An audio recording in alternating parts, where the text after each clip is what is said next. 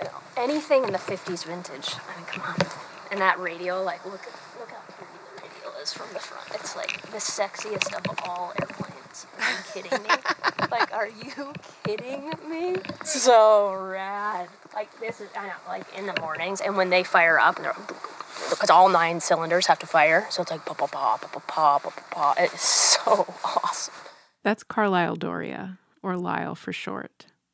Lyle is one of 3 Beaver pilots at the U.S. Forest Service Seaplane Base in Ely, Minnesota. She joined the team in June, and when I asked her why she took the job, she said, every float pilot, that is probably the crux of where they want to be, is in a Beaver on floats. So the de Havilland Beaver is an absolute joy to fly. I could be in a de Havilland Beaver on floats in Alaska in a heartbeat, but it would be showing people a scenic tour or dropping them off to go hunting or fishing maybe.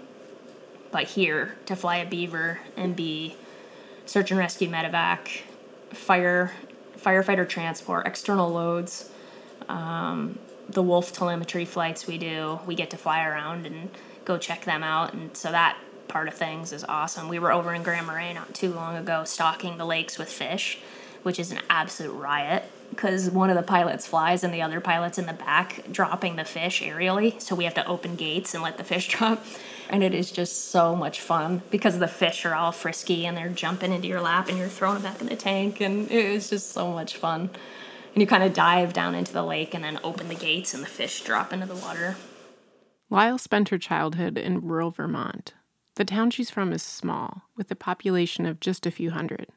She grew up chasing her 3 older siblings around their mountaintop homestead and playing pickup hockey on the pond out back. We grew up in a really amazing piece of property, played a ton of hockey. I was an ice hockey player from like the age of 5. So that was pretty much hockey and hunting were like, that's all we did as a family.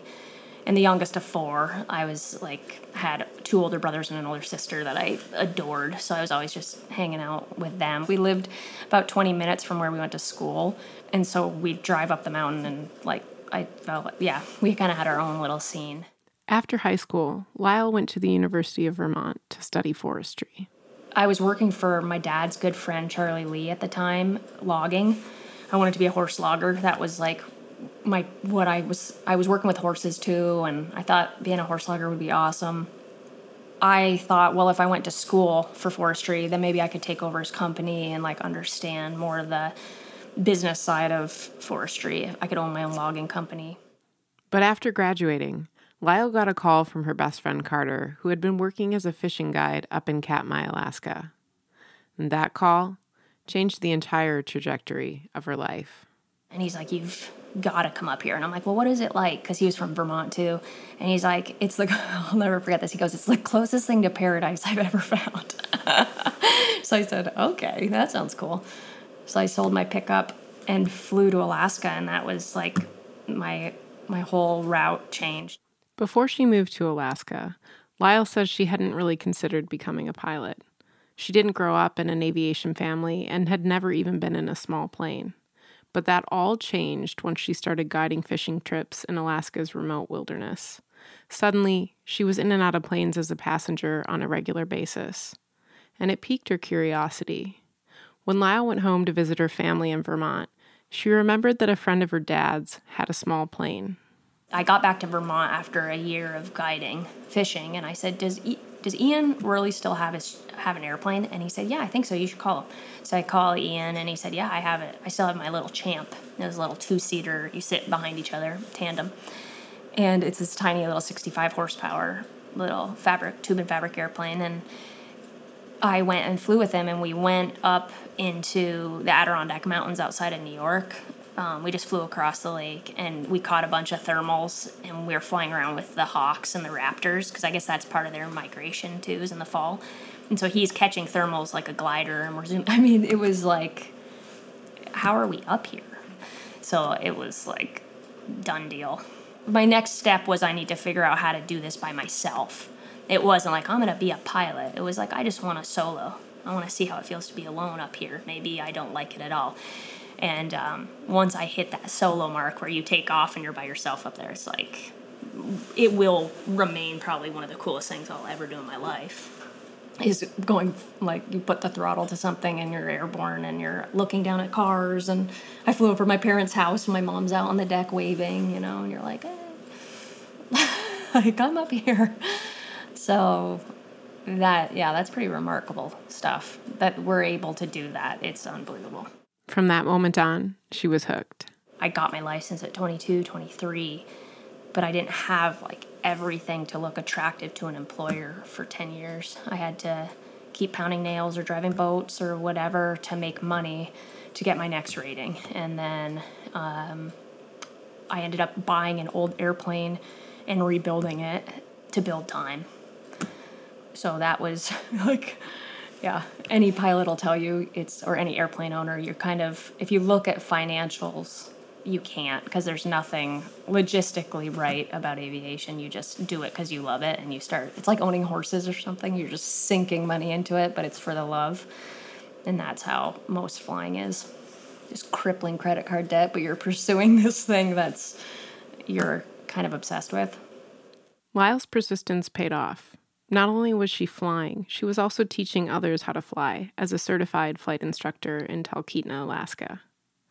So, how exactly did she end up in Minnesota working for the Forest Service? So I am in Alaska. I'm fabricking a wing.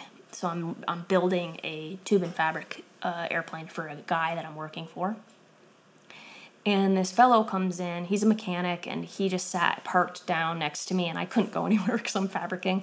So he just sat and he talked and talked and talked and talked. And he said, I'm from Minnesota, and da-da-da-da-da. I'm like, okay, great. And he goes, have you ever thought of working for the federal government? And I said, well, the airplanes would be beautiful, I'm sure, immaculate, awesome maintenance. But I don't know if it's for me. If it had something to do with wildlife, like wildlife survey, I would love to, like, have a biologist next to me or be the biologist myself and find wolves and do things like that. I think that'd be awesome. So that's ultimately what I told this guy, and he goes, well, there's a job in Ely, Minnesota that they fly beavers and they do all that stuff. I'm like, oh, cool. Like, I have no interest in being in Ely, Minnesota. I don't have a clue where that place even is. And I Googled it. I'm like, Ely, Minnesota. And it's like the only U.S. Forest seaplane base in the nation. I'm like, wow, that's cool. And then I saw the airplanes. It's like, oh my God, those are gorgeous airplanes. And then the fact that they help with fire. They're hauling canoes, external loads, and people and gear, and they've got the scooping capability to drop water, and like, man, this job is amazing. And then I saw that they help with all the telemetry stuff, especially in the winter on skis. I'm like, okay, like, I am going to apply to this job. That is too cool. Like, I love Alaska, but this job is worth moving for. And move she did. Lyle started her job in June, which ended up being a pretty busy time to dive in. This summer was hot and dry. The wilderness was like a tinderbox.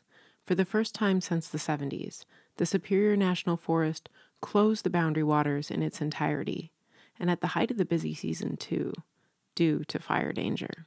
The training this summer was all on the job. So, like, my first, search and rescue or medevac, I was going to actually get somebody that's injured. Or the first fire that I'm learning how to drop water on, it's like, well, it's not a simulated fire. Like, that is an actual lightning strike that were reported and did a size up on, and we're putting water on it. So that was really neat. Despite the fast pace, her transition to the new job was smooth. Socially, however, things have been a little more rocky. I found pretty quickly that I didn't introduce myself. When people asked me why I moved here, I didn't say that I was flying for the Forest Service. It took me about a month or two to realize. It probably took me a month to realize that, because there was such an abrasiveness there. Somebody's waving to you, and then somebody else is flipping you off in the air. You're flying, and you look down, and it's like, oh, there's a person waving, and then it's like you go over another boat or somewhere else, and it's like, there's somebody flipping me off. Like, I could tell that there's a huge rift here. Breaking into a new community can be tough. And especially a place with a complicated history where there are clearly still some hard feelings about the rules and restrictions related to the wilderness. The Forest Service Seaplane Base itself has a long history. Its roots go all the way back to 1929, when the Forest Service began working with local pilots to help with wildfire management. The program as it exists today, with dedicated Forest Service pilots, started in 1938. In the 80-plus years since, Lyle is the first woman they've hired as a pilot. I asked her if she was aware of that and what she thought about it. She said she finds it pretty hard to believe, especially coming from Alaska, where she says there are so many women who fly. Gender, that's a tough one for me because I've never pinned myself in I don't put myself, I guess, in any box. That sounds like I'm this enlightened human, but I want to be not, gender doesn't even, I could care less, who you are, what you are, what you want to do. If you're good at it, if you like it, do it. Lyle shared a story with me that was a good reminder of how you can't always judge a book by its cover. She was on a canoe trip in remote Alaska when she happened to float by an elderly woman's homestead. The woman's name was Rose, and she invited Lyle in for dinner. And while they were eating, Rose mentioned that she needed to get her husband, Carl, in for a doctor's appointment. And I said, well, how are you getting Carl to his doctor's appointment? And she goes, oh, we have an airstrip behind the house. I'm like, oh, cool. So I walk out there, and they've got a 185, this beautiful, high-powered, incredible machine sitting there. And I'm like, you fly him into town? And she goes, yeah, I got to bring him into Anchorage. I mean, it's who's this lady? Living in the middle of nowhere with her 185 flying her 80-some-odd-year-old husband to his doctor's appointment. And just goes grocery shopping. Totally awesome. And I mean, nobody knows that lady. I bet I'm the only person that knows that lady. So that keeps you humble. Should keep everybody humble when there's people out there like that, females out there like that. That's where I'm the only female pilot here for the Forest Service is strange. The Forest Service Seaplane Base on Shagwa Lake is incredibly unique, both because it's the only Forest Service seaplane base in the nation, and further because these are the only 3 pilots in all of Region 9, which stretches from Minnesota all the way to the East Coast. You're probably wondering why. I know I was. There's no other place in the nation that would need this kind of asset.